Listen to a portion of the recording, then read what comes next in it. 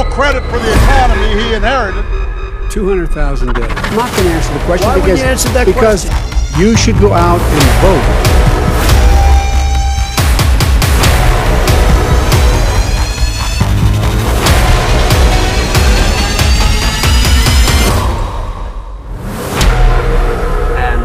Hello everybody and welcome to Ógra Falls build up to the US presidential election 2020. I'll just flag it now that we are recording this on the 21st of October, the night before the next US president election debate. So knowing how dramatic American politics can be, you might just bear with us because the world could be crumbling by the time this hits the airs.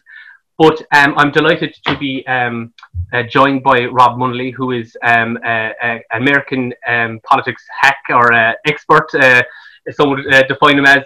So we're delighted to have Rob with us, and he's. I'm delighted that he'll share his knowledge of US and give us an insight of how he sees it playing out, and maybe giving us a background of the state of play in America and the politics there. So Rob, thanks very much for joining us tonight. Great to be here, and anything for Ógra. Angela, just to remind Ógra people, look, a lot of you guys are still, like myself, only 18 or 19 years old and very young. And just to reassure that US politics isn't normally like this. Like, it's always been at the World Cup of international politics. But 2016 and 2020, like, things hopefully will calm down by 24 or 28. It's not usually like this. There is hope.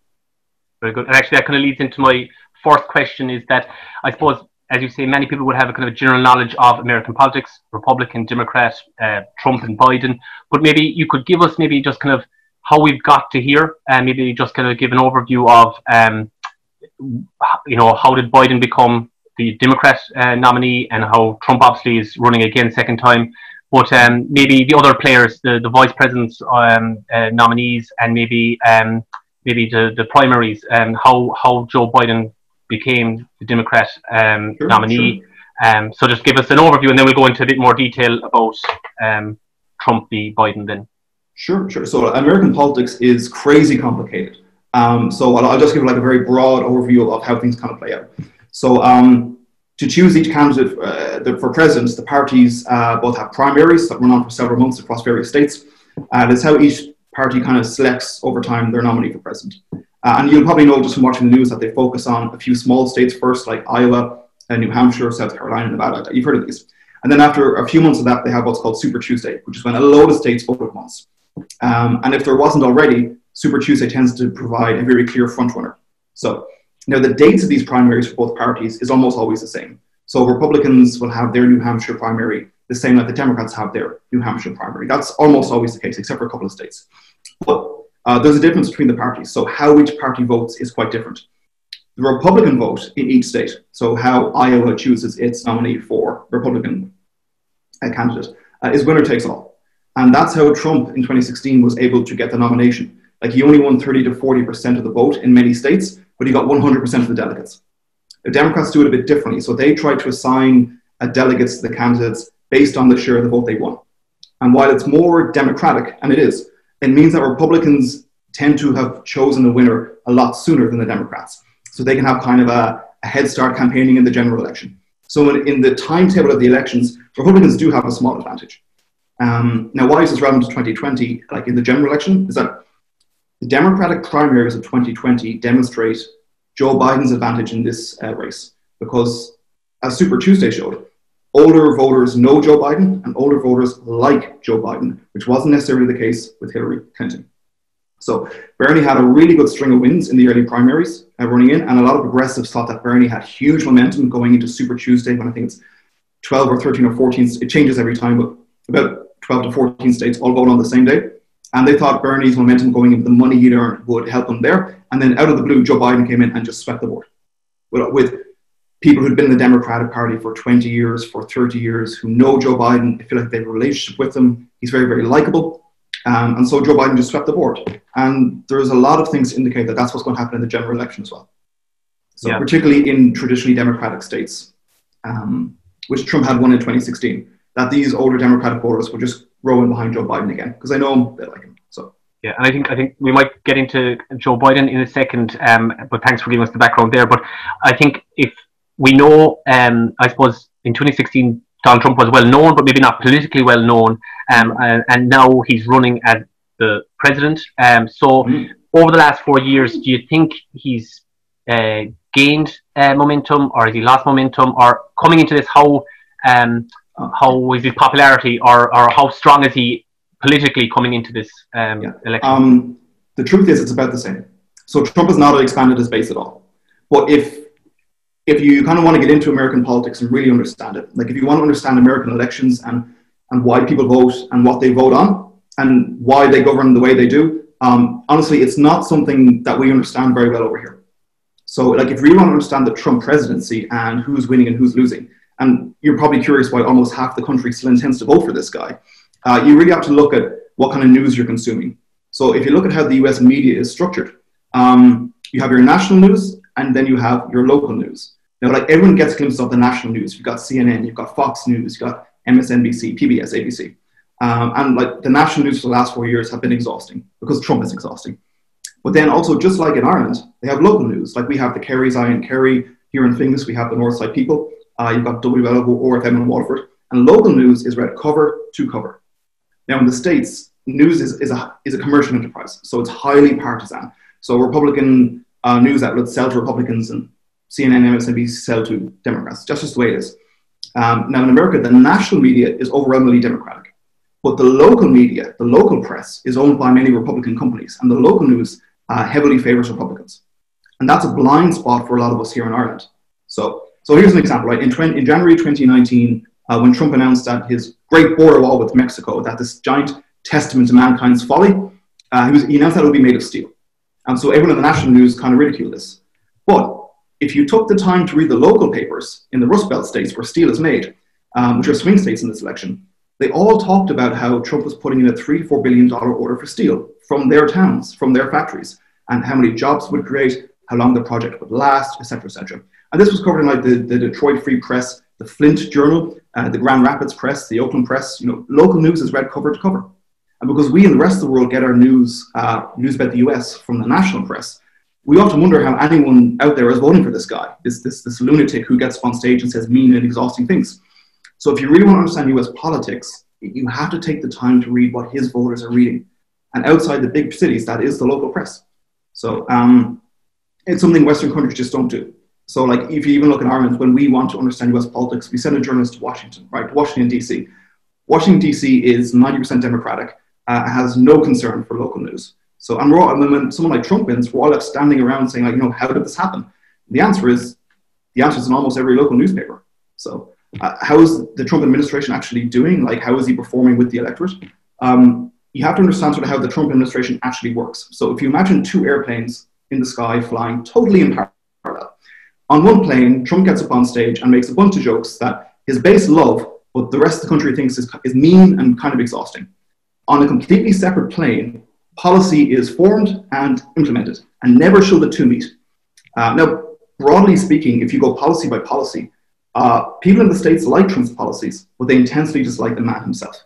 So a lot of people are kind of caught in the middle here, and that's why you still have some undecided left this late in the game. Trump's biggest opponent is himself.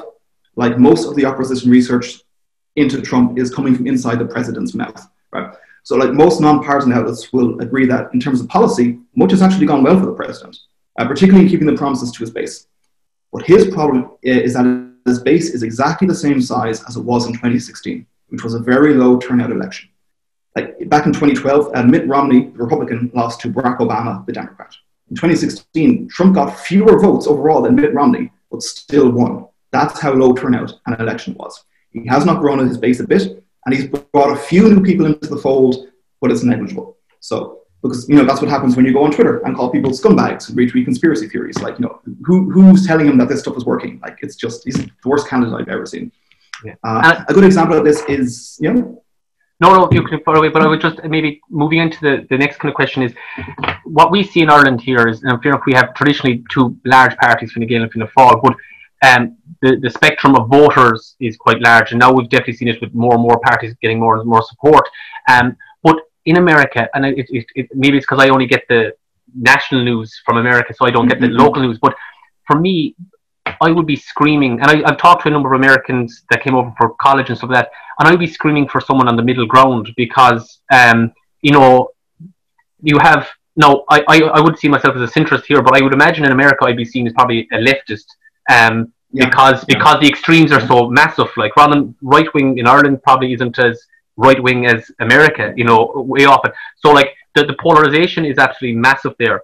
And I'm just wondering, is it a flaw in their American political system, or how is it that there's surely Republicans that are, you know, moderates, and certainly we might talk about that later. With Hillary didn't get the backing of some of the more left-leaning Democrats. Maybe Biden might get that this time. But I was wondering, like, is there Republicans and Democrats kind of screaming for, you know, someone that would unite? And I suppose that we'll get into later as well, is that it's so polarized at the moment.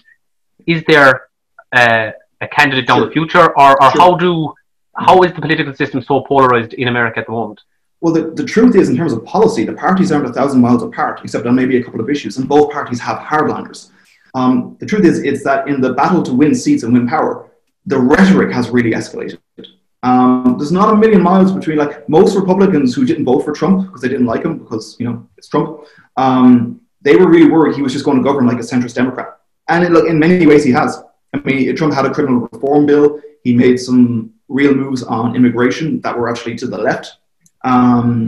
Things like that. But it's all showbiz over there, like, especially at the national level. Like, people have already made up their minds in America who they're going to vote for. It's now just a question of turning out your vote. So it's no longer a persuasion game. It's just a turnout game.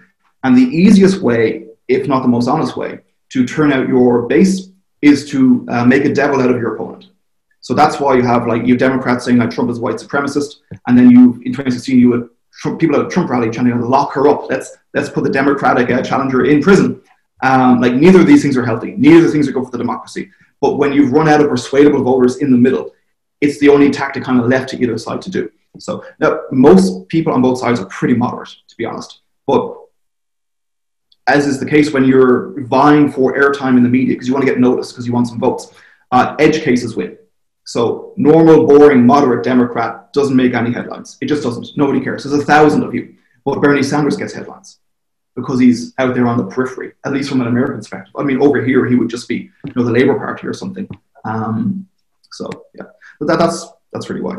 Yeah, and I suppose, just you mentioned it there about the pantomime of American politics, and I suppose no more pantomime is the debates, which there's one tomorrow night. But I suppose we've had two so far. We've one against the two presidential candidates, and then one against the two vice president nominees. And I'm just wondering, how would you analyse those two debates, and what can we expect coming tomorrow? So if you're new to American politics, what I'm going to do is I can talk a bit about the first debate, and then I can talk about how presidential nominees kind of approach debates, and how like maybe the first debate is different than the second to the third. So the first debate was a dumpster fire, right? There was no question about this. I have never seen a presidential candidate inflict more damage on themselves than I did when I saw Trump do that to himself in that debate. Like, I have heard people comparing it to Chewbacca screaming at Han Solo, just like screaming noise. Now, in these debates with Trump and Biden, both candidates are actually kind of the opposite. So Trump tends to go into a debate full of energy, like, you know, ready to rock, like Rocky, let's go. And I start beating up the other guy. But he gets tired very quickly because being an exhausting person, like, he exhausts himself. And so he just can't stop going. And then he gets tired, he gets cranky, he gets incredibly hostile, as you saw in the first debate. Like, I've never seen anything like that first debate. Biden is kind of the opposite. Joe Biden takes like half an hour to kind of get going. So his challenger tends to win the first 20 to 30 minutes against him, which isn't good because a lot of people actually turn off debates after the first 20 minutes. Like, people say, you know, I suppose I should watch the political debate, being a good citizen. And then they get bored. They tend not to get bored when Trump is involved because it's, you know, it's madness. But yeah, so Biden tends to win the second half of the debate. So that's kind of what you're looking for. Like, will Biden start strong? Will Trump start weak? Will Trump go way too heavy on Biden? Will Biden get a word in? So also in the first debate, the challenger usually wins. So people are used to seeing the president for 4 years, and then a new fresh face kind of comes along. Also, the challenger doesn't have to do the day-to-day job of being president, so they have more time to prepare. And it's the first time in years because American media like Trump will only talk to Fox News. Obama will almost never talk to Fox News. So you're only ever going to get like a friendly interview as president in such a polarized media landscape. So it's the first time they actually see the president's feet held to the fire is from the challenger from the other party. So, and also usually the incumbent president does no preparation because they're like, you know what, I'm already president. Like, you know what work do I need to? I already know everything. And they always end up getting their ass kicked. Like a look at 2012, Obama was way ahead of the polls for most of the election. And then Mitt Romney beat him up badly in the first debate. And for the first time, the polls were tied. John McCain did very well against Obama in 2008. And that was the first time, and the only time, the polls were ever even between Obama and McCain back in 2008. So it's usually advantage to the challenger in the first debate. Now, a lot of people are saying, I personally think they're applying too much strategy to Trump when they say this, but that Trump knows that the first debate tends to go well for the challenger. So Trump's strategy was, just don't let Joe speak. Just talk the entire time, and you'll inflict some damage to yourself, but Joe Biden will never land a punch. He'll never land a line. And the polls after the debate kind of reflect this. Like, I think CNN had a poll that said 48% said Joe Biden won, and 41% said Trump won, which was an exact reflection of the national polls at the time. So the first debate was a wash. It didn't appear to change anyone's mind. Looking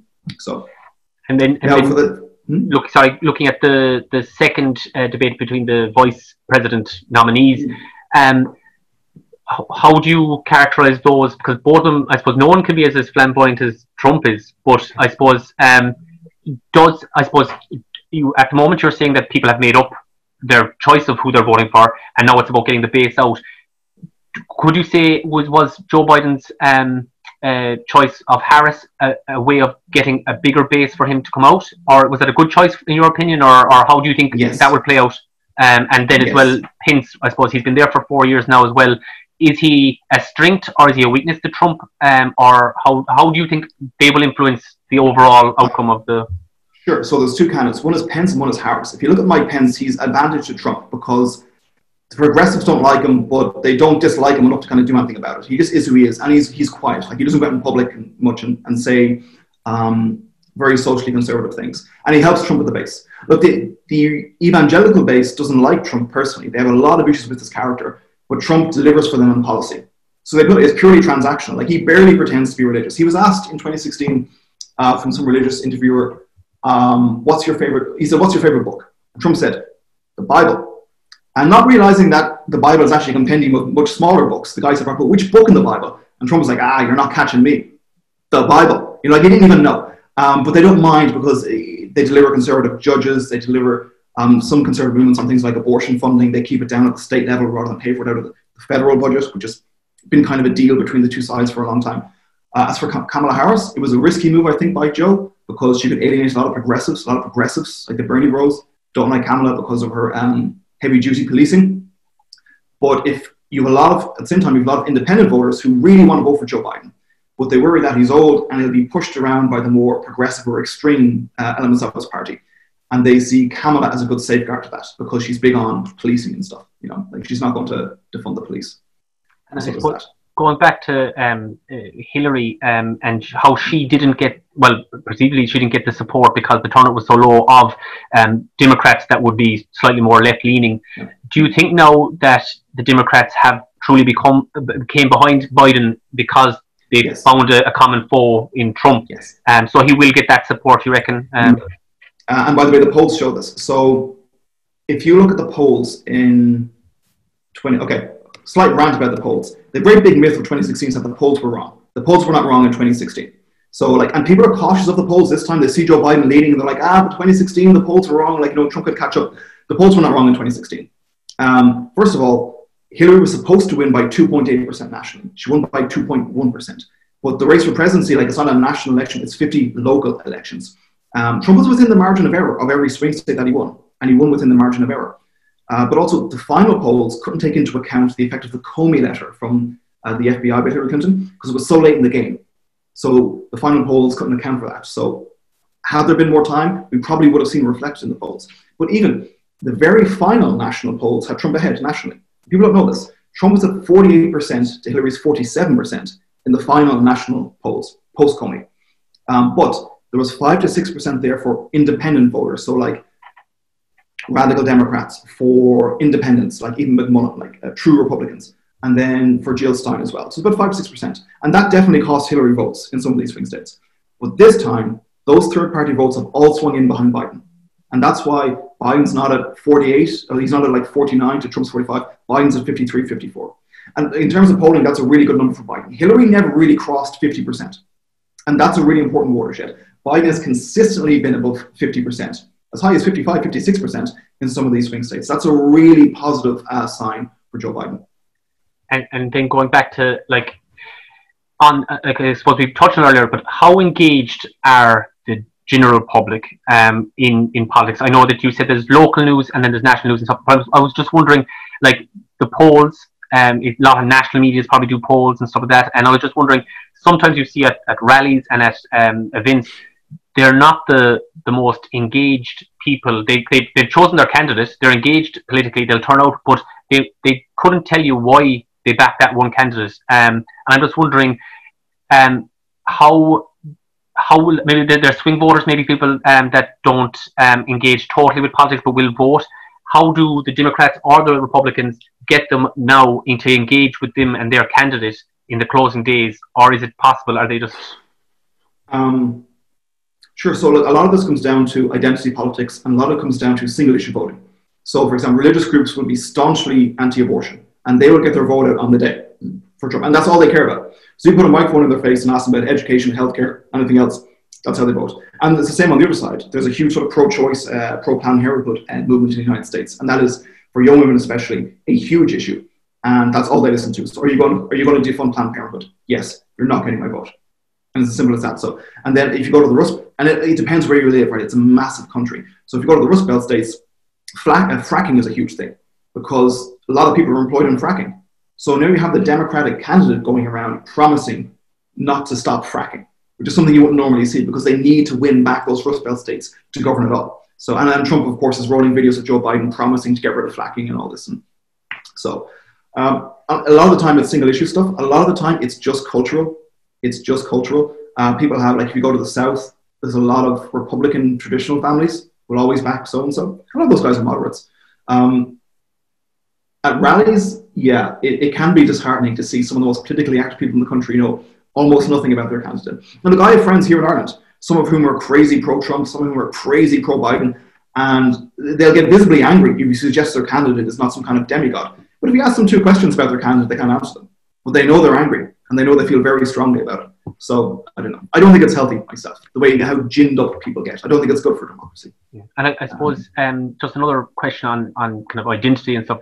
There are Republicans members, what they call themselves, card-holding members, and they're Republicans till they die. But this time, if they're up there, there's a give and take with Trump that once policy he delivers on that, they'll vote for him. But is there, I suppose, a moderate Republicans, is there a fear for Trump, I suppose, that he might lose some of those to Biden, who would be kind of seen as a centralist Democrat, not a left as Bernie, so that they're not that afraid of Biden?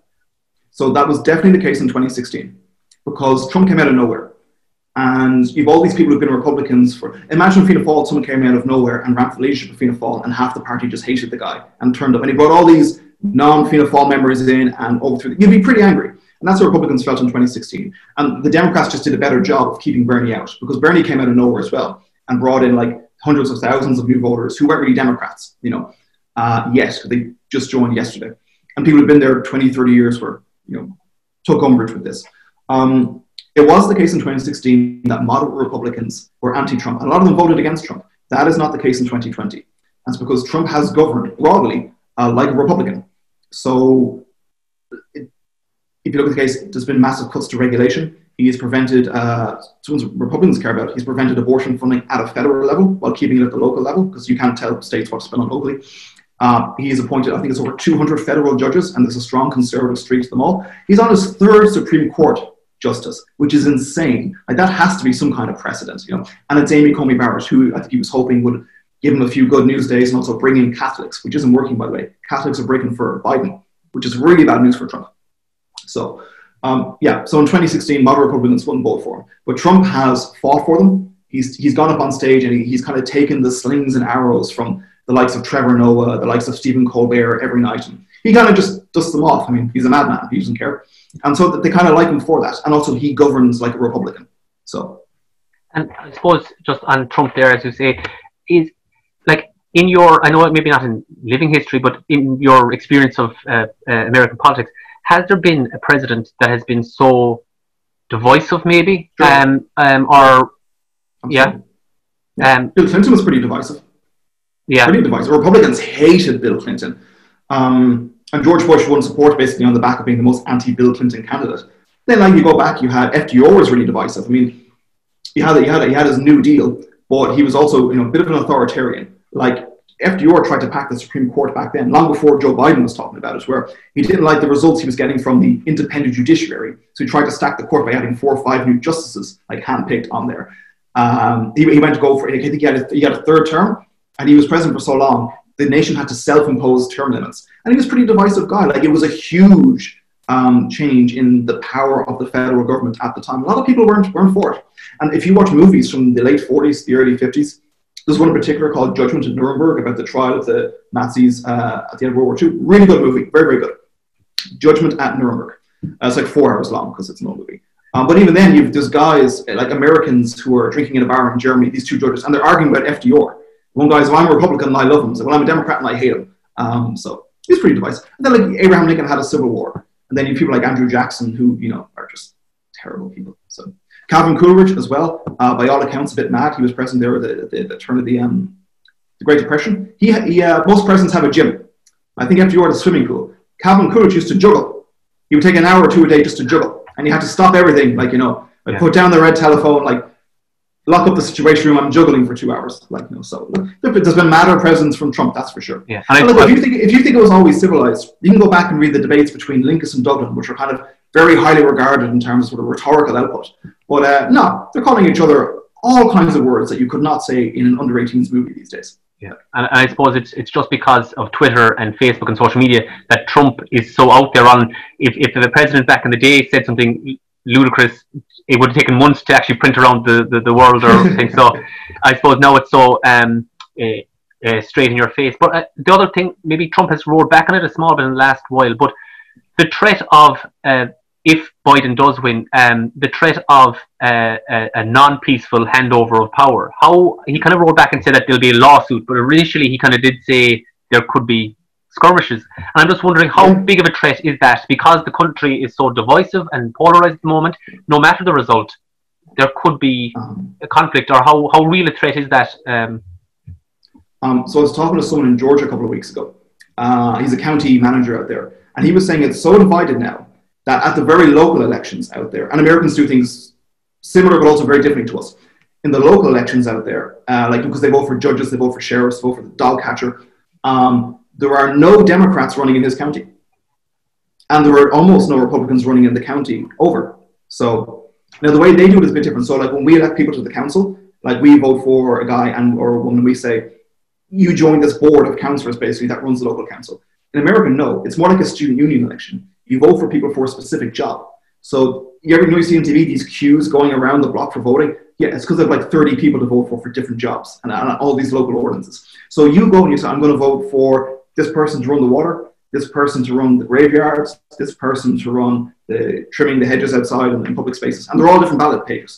It's a very democratic society. Voting takes a really long time. So, and I suppose the next question I have for you, and before I ask you the real tough question of calling the election, but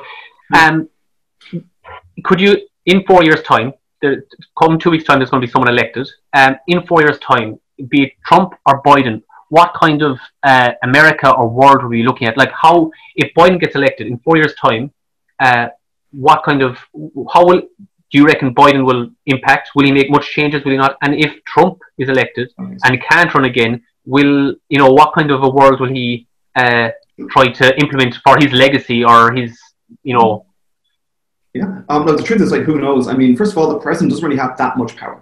When the founders outlined the powers in the Constitution, they deliberately gave the president, because they were very anti-king, gave the president almost no power. So, what kind of world? Look, there's a picture from February of Joe Biden kneeling down in a mosque, I think it is, with a Black Lives Matter sash and wearing a face mask. You try explaining that photo to someone 12 months previously. Like, there's no guessing what the next 12 months holds, let alone 4 years. On the fallout from the election, a lot of this comes down to mail-in voting. So there's 3 kinds of voting. There's you turn up in person, just like Ireland, your name is there, you vote, they strike you off the list, you can't vote twice. Then you've got what they call absentee ballots, which is very popular in some states. And some states, I think like Oregon, only do absentee ballots, like everyone votes by the post. But the difference is if you request an absentee ballot, they post it out to you. But when you go to vote in person, your name is taken off the list. Like, you can't vote in person as well. Mail-in balloting is potentially massively chaotic because they post you out a ballot.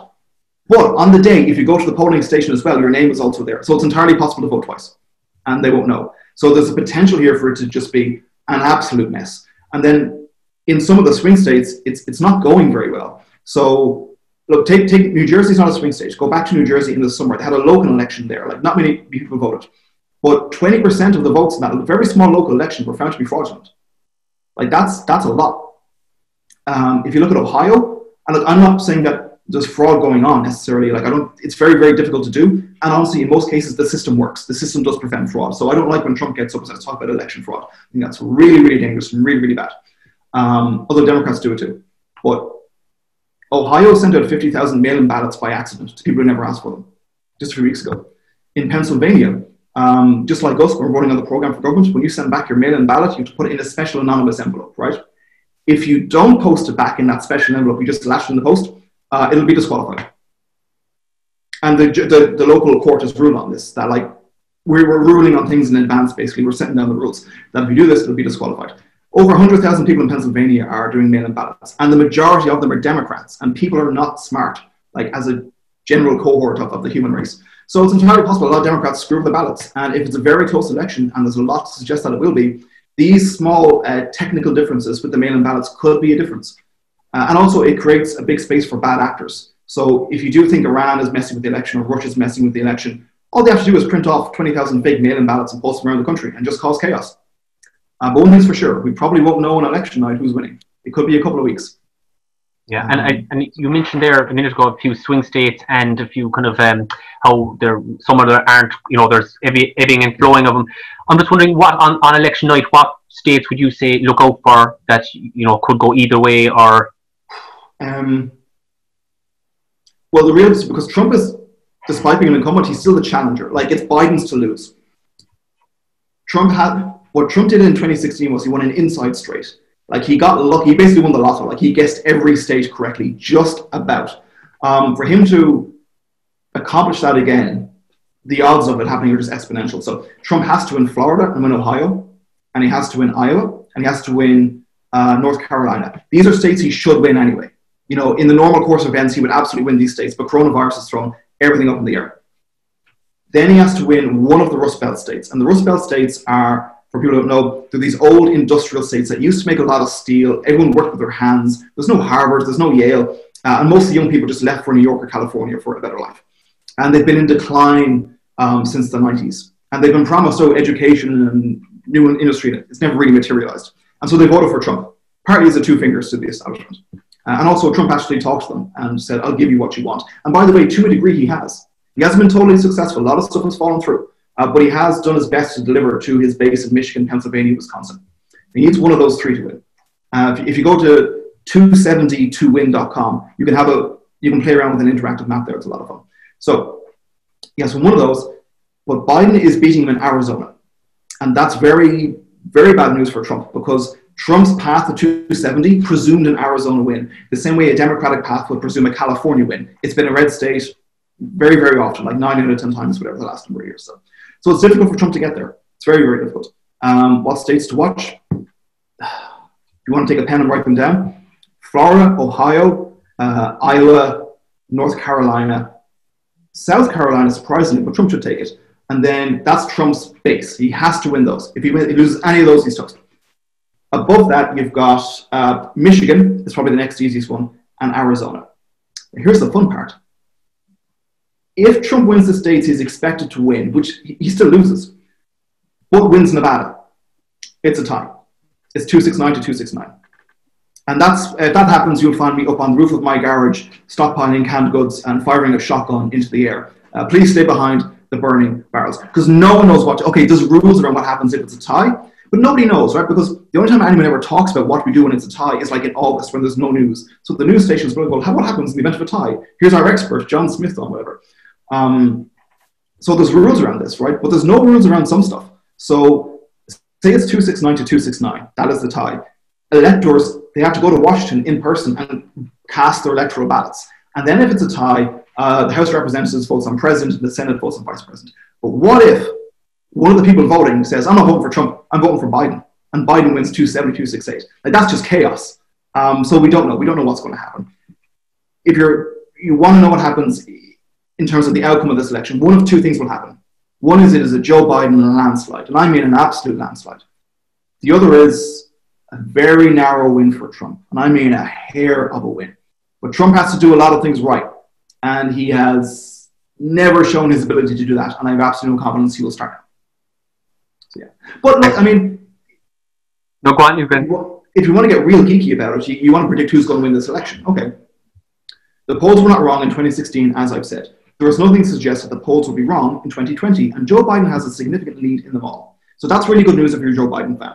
If you're a Trump fan and you're kind of looking for ways for him to win, there's a lot of what we call non-polling indicators. So these are things that are traditionally good indicators of how a state is going to swing on the day, but they're not actually polls, right? So even though Biden's doing well in the polls, many of the non-poll indicators are kind of breaking for Trump, which is where some of the confusion is, and why a lot of pollsters are cautious about calling this, right? Trump has a 1 in 6 chance of winning. Right? That's the same as a game of Russian roulette, and not a totally bad analogy. So the first non-polling indicator is voter registration. Right? Part of how the Democratic Party works, how it gets votes, is it registers all its voters as Democrats. So if you vote for Democrat, the party seeks you out, you're a member of the Democratic Party, you're registered as a Democrat, right? And they've been at this for years, so they have a huge lead of registered voters in each state. But since 2017, 2018, and especially in the last few months, Republican voter registration, which they never traditionally did, has surged.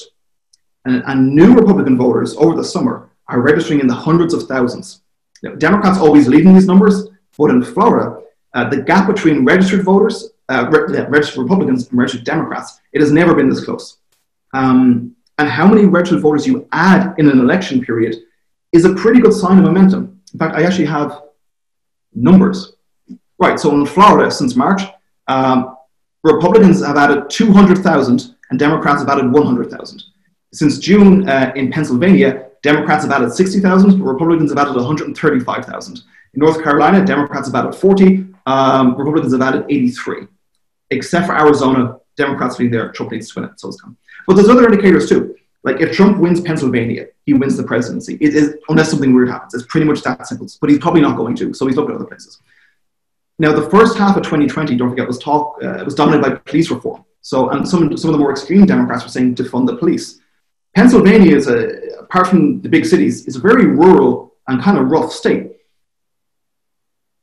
Over 100,000 new gun owners have been registered in Pennsylvania this year.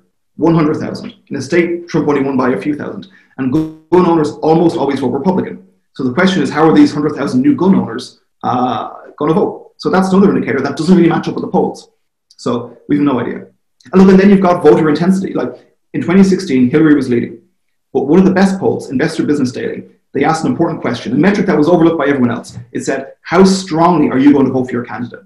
And Hillary voters there were more Hillary voters, but they all said, after work, if I've got time, not too tired, I'll give her a vote. And Trump guys were like, I booked a week off work. I am in a tent outside the polling station. I've got a gun. Like, I am voting, And so Trump had a huge intensity differential in 2016. A lot of that has eroded because Democrats lost and they weren't expecting to in 2020. So Trump is leading in intensity by about 10%.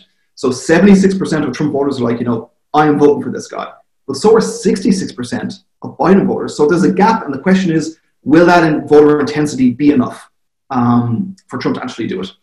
So very good. I think we could talk for another couple of hours, but I think we better call a time on it. But I suppose the way 2020 has gone, I think I'll be putting a tenner on a draw and getting my gun and canned foods and locking myself in the house. But thanks very much, Rob. Very informative, and I'm sure will really ignite Ógra's interest in the debate or the election over in the US. As well now. it should. Yeah, exactly. Very good. I'll just say thanks for everyone for watching, and thanks again to Rob, and stay safe, and we'll see you all again soon. Thank you. No trouble. Take it easy, George. Bye.